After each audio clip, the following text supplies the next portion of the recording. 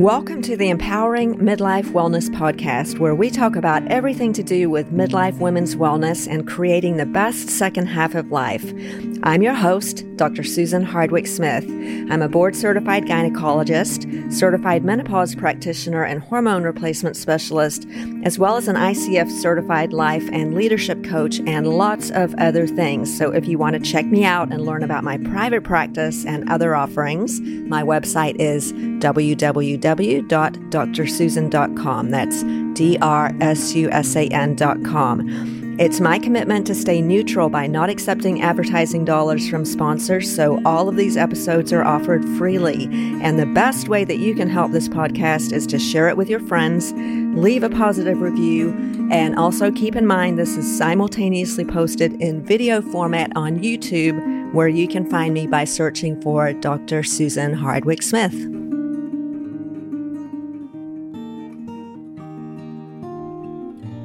This week on Empowering Midlife Wellness, I'm talking about low sex drive. What is it? What are the causes? And 5 treatment options that can help get your sex drive back. So the desire for sex is the most common thing that starts to change as we get older. There's lots of other aspects of the whole sexual experience that can change, but that desire part is the part that I want to talk about today because it's the most common thing that comes up. So how do we diagnose a problem in quotation marks with sexual desire? Well, first of all, you have to think it's a problem. So if your sex life has changed or your desire for sex has changed and you don't have a problem with it, then there's no problem to solve. But many of us are really bothered with it. I can tell you, I was really bothered by it in my 40s. As I started experiencing perimenopausal hormone change, my sex drive pretty much went away. And I wanted it to come back. I have told this story before, but I would sometimes wish, okay, it's Valentine's Day or a special birthday. I'm going to go home and do that sexy thing and put on that nightie and just do my part. And I just didn't have it. I would get home and be like, I got nothing.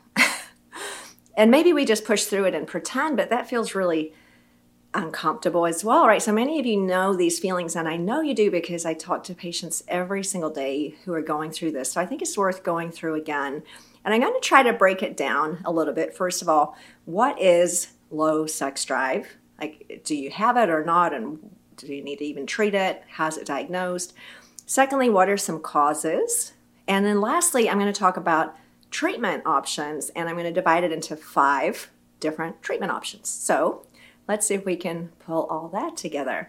First of all, what is low sex drive? Well, there's a big manual called the DSM. It's up to number 5 now, but that's a diagnostic manual for psychiatric disorders. And low sex drive is described there as hypoactive sexual desire, HSDD. Now, what does that mean? And compared to whom, right? So to have a diagnosis of HSDD, you have to, number one, think there's a problem. Now, there's a certain questionnaire. Now, I never do this questionnaire formally, but we kind of do it just as a matter of through conversation. There's a little questionnaire. It's called the DSDS. That stands for Decreased Sexual Desire Screener. Honestly, I don't know anyone who actually gives you this test to take, but the questions are kind of worth thinking about. So there's 5 questions. Really, there's kind of only 2 questions, but let me show you how they're grouped together. In order to have this diagnosis, in quotation marks, you have to answer yes to the first 4, and I'll tell you what they are in a second. And then you have to answer no to the last one. So let me show you how this goes. Well, here's the first 4 questions. The first one is, did you used to have satisfaction with sex? Number 2, has your desire for sex gotten worse over time? So they're kind of the same question, just phrased a different way. So did it used to be good? Because this particular disorder, in quotation marks, requires that it used to be good and now it's gotten worse. Okay, so did it used to be good and has it gotten worse? Those are questions number 1 and 2. So if we answer yes on those 2, we keep going. The third and fourth one are also similar versions of the same thing. So number 3 is, are you bothered by this change? And the fourth one is, do you wish it was better? So those are kind of the same question, also phrased different ways. So are you bothered by it? And do you wish it was better? So really it's just 2 questions which amount to Has it gotten worse, and is it a problem for you? So that kind of sums up those first four. And then number 5 just speaks to all the various reasons that we could have low sex drive, like medications, like, for example, antidepressants, and problems with our marriage, and, actual reasons that one could point to why one might have decreased sex drive, like you just had surgery on the vagina or you just had a baby. Interestingly, in the number 5 category is, are you having any menopause symptoms? So, okay, this screener was not made for perimenopause or menopausal women, because having menopausal symptoms automatically pushes you out of that diagnosis. So really this diagnosis, and I'm using it with lots of air quotes, right? This diagnosis of hypoactive sexual desire disorder really is for younger women. So we don't use it, really. I never use that term. However, it is interesting just to sort of break down, how do we tell if someone has this or not. Basically, it's when the patient comes and says, it's changed and I don't like it and I wish it was better. So that's how it's diagnosed. And we don't give you a psychiatric diagnosis because it's normal. And again, I'll put that in air quotes. It's normal, but not optimal. And very frequently a function of hormonal change as we get older, as well as lots of other factors that I'll talk about shortly. Okay, so that is the first part of what is it. It's a decrease in the desire to have sex that's gotten worse over time, and it's a problem and you wish it was better, and not caused by something obvious like pregnancy, surgery, antidepressants, blood pressure medicines, problems with your marriage, etc., etc. And side note, or menopausal symptoms, but anyway, we'll forget that one for now.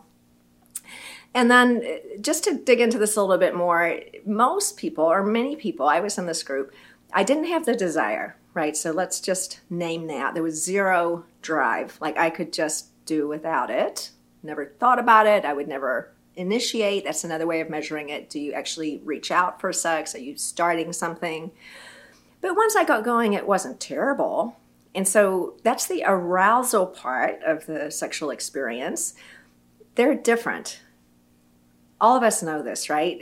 Desire and arousal are different. We might not have the desire to get started, but once we do get started, we can still have an orgasm. It still feels good.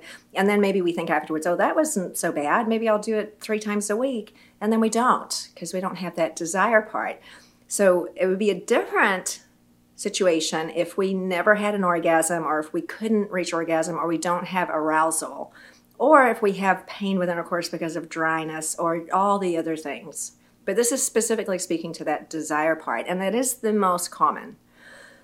Now, certainly those other things can happen too, and I'll talk about that, but just that first part. And I often liken it to what many people tell me they feel about going to the gym. Now, I happen to like going to the gym, so I don't experience this myself, but many people, they have no desire to go to the gym. It's like getting in the car and driving over there. That's just really difficult. But once they get there, it's like, oh, that was good. I'm glad I went. I feel good afterwards. I'm going to go to the gym 3 times a week. And then they go home and then I'll go again, because they don't have the desire part. So I definitely resonate with that feeling based on the going to the gym model. So you might too. Some people love going to the gym. Some people just have to drag themselves there. But most of the time when they get there, they're glad they went. So that's what hypoactive sexual desire is like, I think. That's how it was for me. And then, what are the causes? Okay, this is where it gets interesting. So remember that question 5 of that little survey that we don't actually do? It points to a lot of things that can cause low sex drive that are measurable. A really common one is taking antidepressants. That's probably the most common one. So specifically the antidepressants in the class of SSRIs, so selective serotonin reuptake inhibitors. And these are some of the most commonly prescribed ones, like Prozac and Effexor and Paxil and Lexapro and a host of others. They can wipe out our sexual desire, and then when we do get going, they can make it really hard to have an orgasm. So men and women both can experience this on that class of drugs, and so many people are taking them that we see a lot of that. So if you're on an SSRI, perhaps you need to be because you truly have depression, it can be a real bummer that it wipes out sex drive for men and women frequently. And then not only that, but it also can wipe out the arousal part. So that's a big one as a common cause. Now, there are antidepressants that are much less likely to cause that, and those are the ones that don't work on the serotonin pathway, like Wellbutrin or Cymbalta or a couple of others. They don't tend to have that particular side effect quite as much, and they're often prescribed for that reason. So that's a common one. Blood pressure medications, having high blood sugar, diabetes, anything that restricts blood flow. So those are diseases that affect blood flow. So if we don't have good blood flow to the genital organs, men and women, we're going to have less desire and then also less arousal once we do get going. Any other neurologic medication or psychoactive medication, anything that sort of causes a flattening effect to our mood or brain can flatten libido, because that is, as we know, it's a spike, like a spike in that urgent, excited feeling.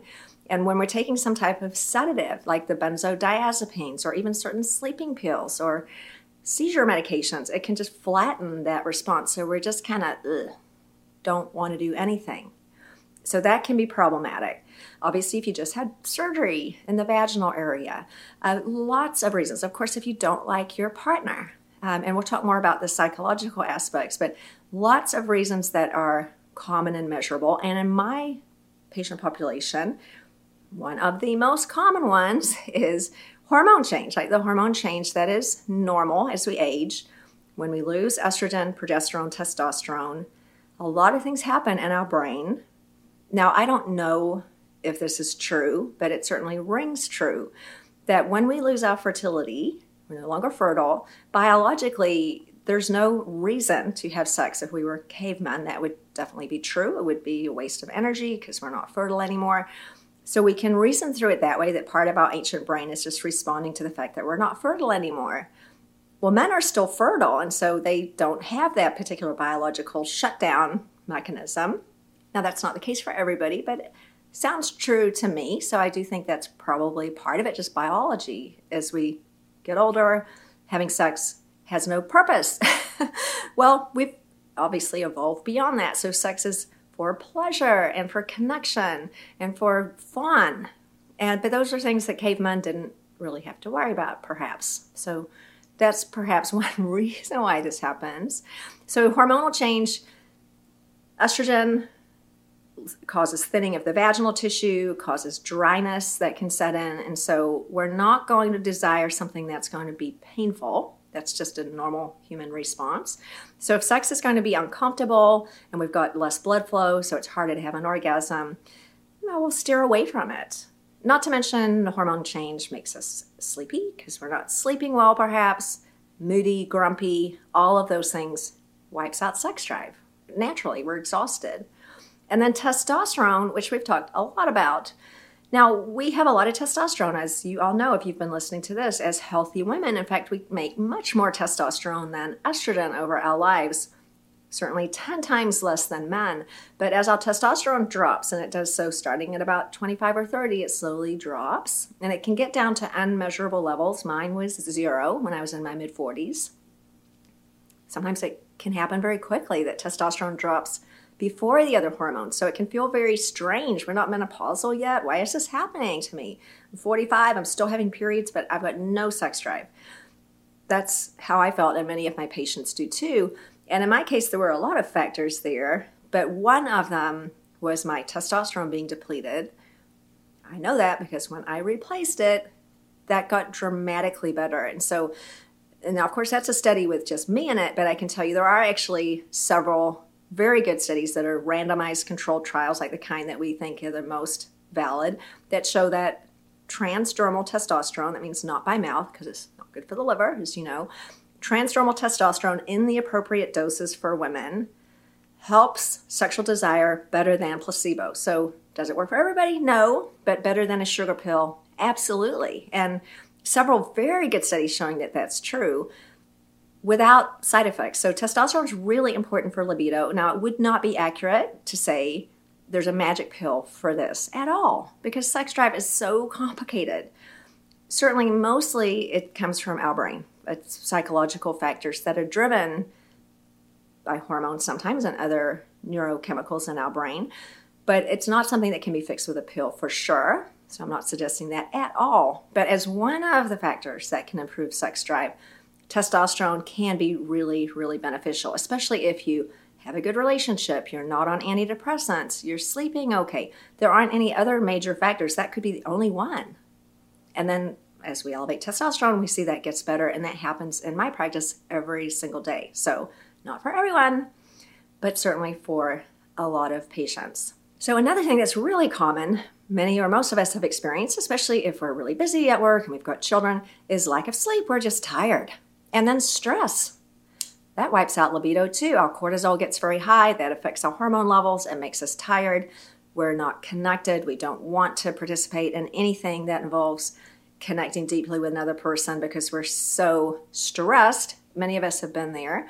So stress, sleep, common, just basically taking care of our health, very much related to a good sex drive. Now, I've talked about before what I found in the study that led to my book, which are the two most common reasons to have decreased sex drive other than hormones. And those are issues related to our body image. For women, that's often to do with our weight or other changes that are related to aging, like baggy skin, gray hair, getting a tire around the middle, all of those things that happen as a result of aging. If we don't feel good about our body frequently, we don't want to be seen naked, we don't want anyone to touch us, so that can be a libido killer. And I frequently find when that gets better, whether it's with actually changing our body to something that we like more or just becoming more accepting of what's already there, either way, changing our relationship with our body image, we feel sexier. And we might see it with something as simple as not just simply losing weight, but if we gain some muscle because we're exercising, even if we buy a new dress, get a new haircut, anything that improves the way we feel about ourselves, we're going to be more likely to share with another person. That's just very basic. So body image issues came up as number one, apart from hormone change. The other one was resentment, which is some form of not liking your partner. So as we know, resentment is anger that we're holding inside.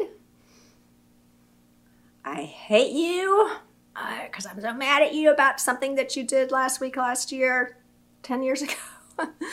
That anger that we're holding on to, it is a barrier to desiring connection. So, that's why therapy is often on the list of treatments when I talk about treatments.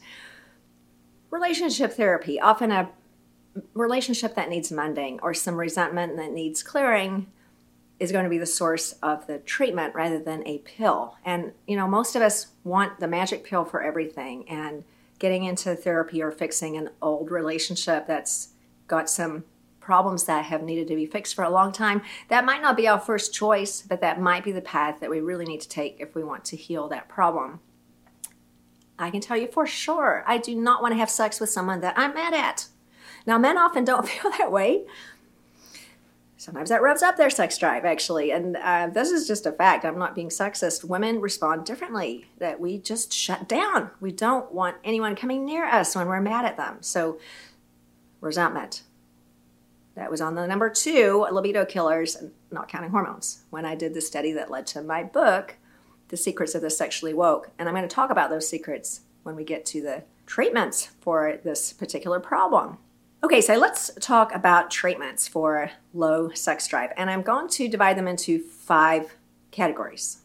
So there are 2 medications that are FDA approved for treatment of hypoactive sexual desire disorder. Now remember I said that HSDD isn't really a thing for postmenopausal women anyway, but we sort of loosely extend it to anybody. And both of these medications are actually FDA approved for premenopausal women, which is not to say they don't work in postmenopausal women, but specifically the patients they were studied in were premenopausal women who met the diagnosis of HSDD using that questionnaire. And I'll tell you, both of them are pretty useless. I've never prescribed either one. I never will.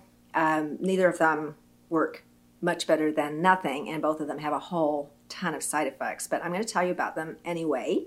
Number 1 is a drug under the brand name of Addyi. Might have heard of this. So it was FDA approved back in 2015, so about 9 years ago. And many of you have heard it was marketed as the pink pill to kind of go up against Viagra. It's in no way like Viagra. So a little bit of history about Addyi and why you don't hear much about it anymore. And frankly, I'm surprised it's still on the market, although it still is. It was originally designed as an antidepressant, so it works on the brain, similar to the way antidepressants work, altering the neurotransmitters in our brain. So the drug company was studying this molecule for use as an antidepressant. Well, as it was being studied, it wasn't that good as an antidepressant, but they noticed that the women in the study had a few episodes where they described they had more satisfying sexual experiences. So drug company thought, cha-ching, this could be an amazing market. So they started pursuing it for that reason.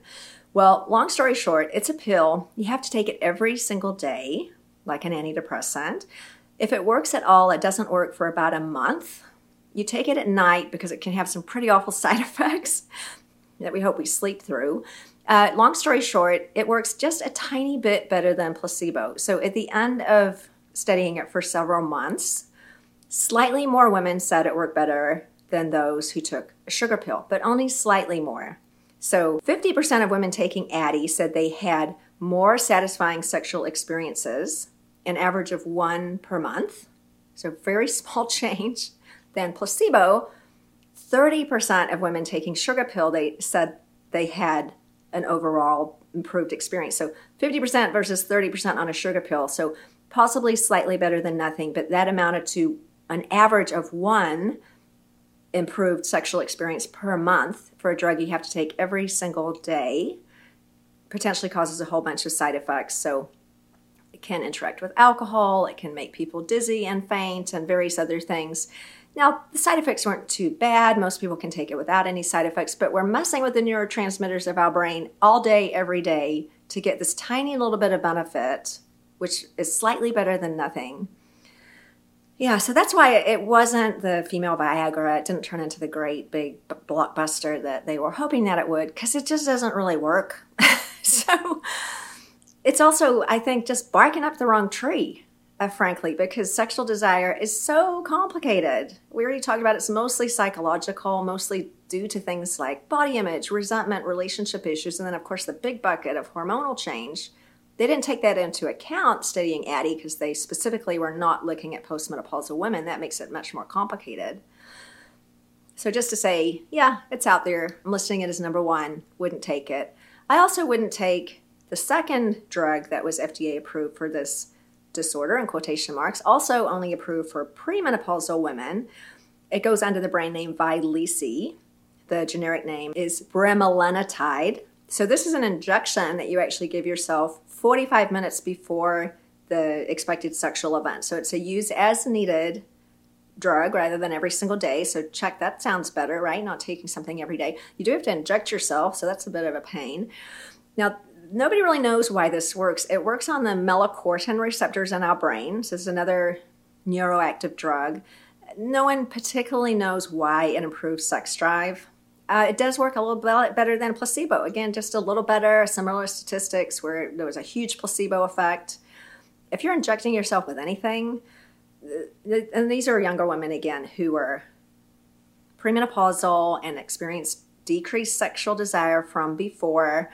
There's so many psychological elements that go into taking a medication. Just the act of trying to make it better, that elevates you, even if it's a sugar pill. So because there's so many psychological factors, you can see why the placebo effect becomes such a fuzzy issue, because we're dealing with an issue that's mostly to do with desire. So if we think something might work, or if we're even trying to make something work, that's a huge step in the right direction. So yes, the Vyleesi worked a little better than placebo.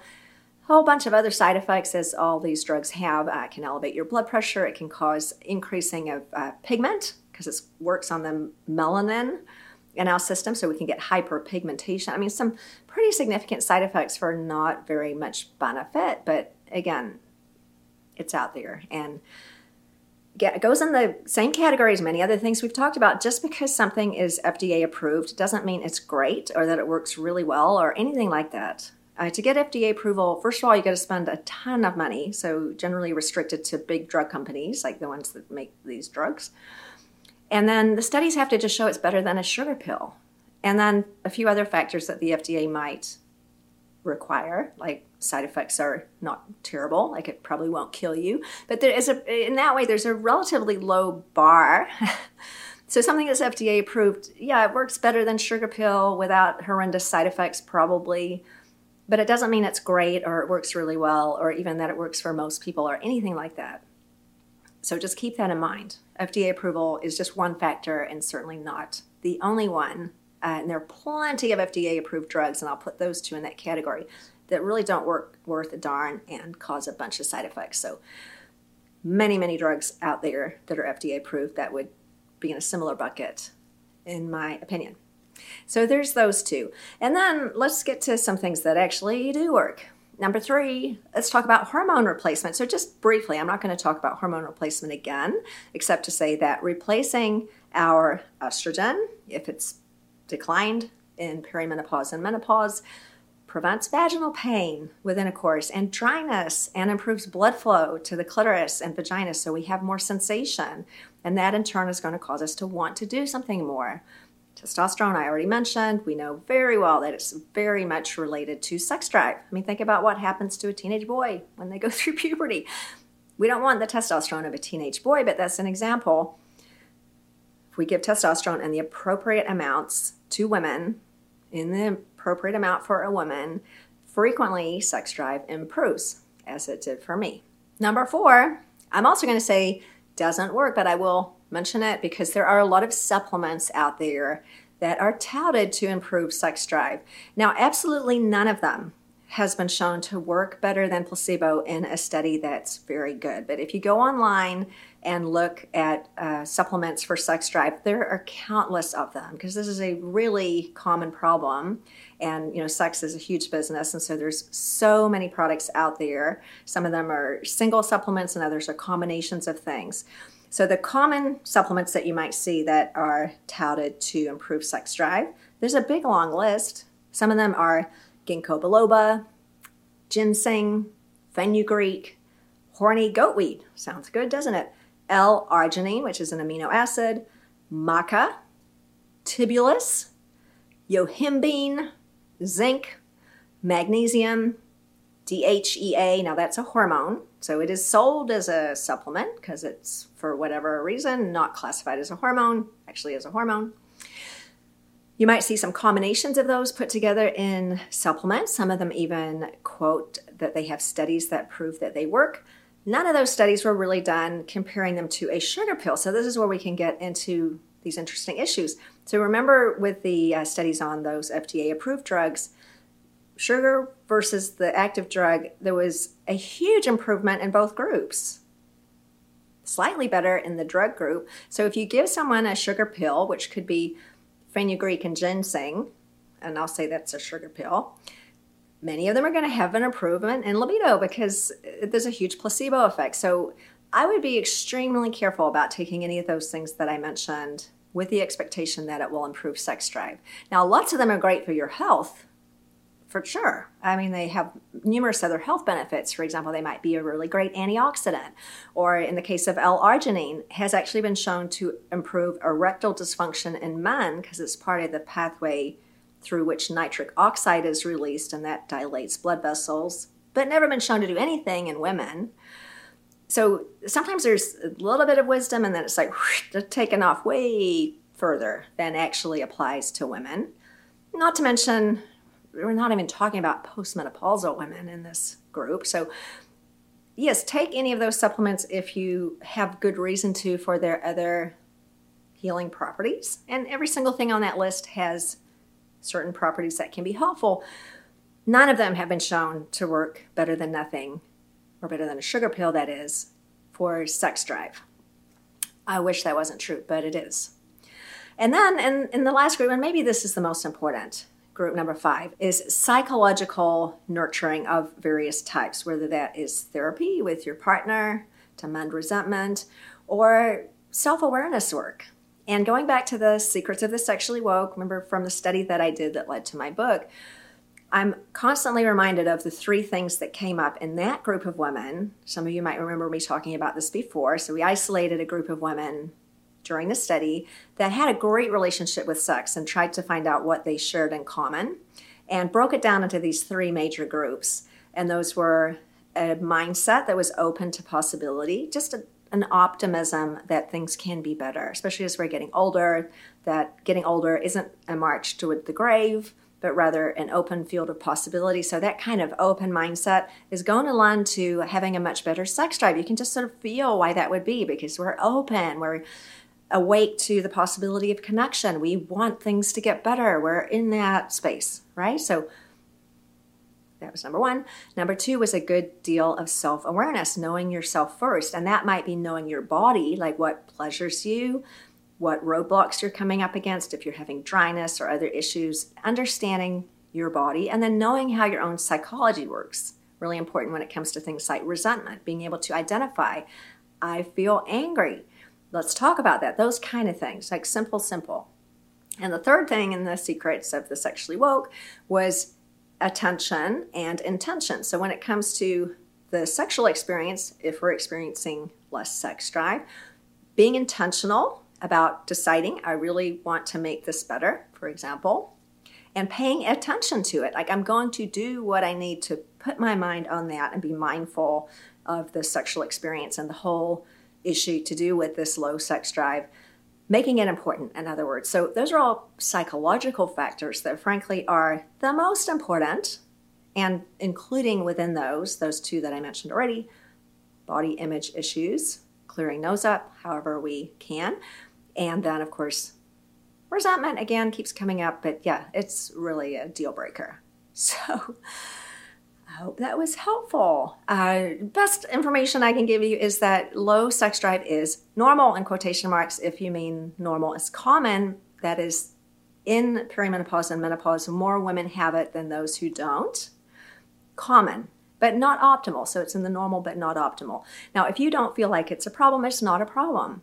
But many of us do feel like it's a problem, and there are solutions to it. It's not something that we have to accept just as part of getting older. I'm certainly not in the group that thinks that just because you're over 50, you shouldn't have a great sex drive, or that's not something that is worth pursuing. Not at all. If it is something that you want to make better, there's lots of ways that we can help with that. And there's not a magic pill, so don't fall for that. There's not. But there are some things that we could take that can help, along with addressing the psychological issues and all the other factors that I mentioned. So I hope you found that interesting. If you did, please don't forget to subscribe, share it with your friends, and I can't wait to see you next week.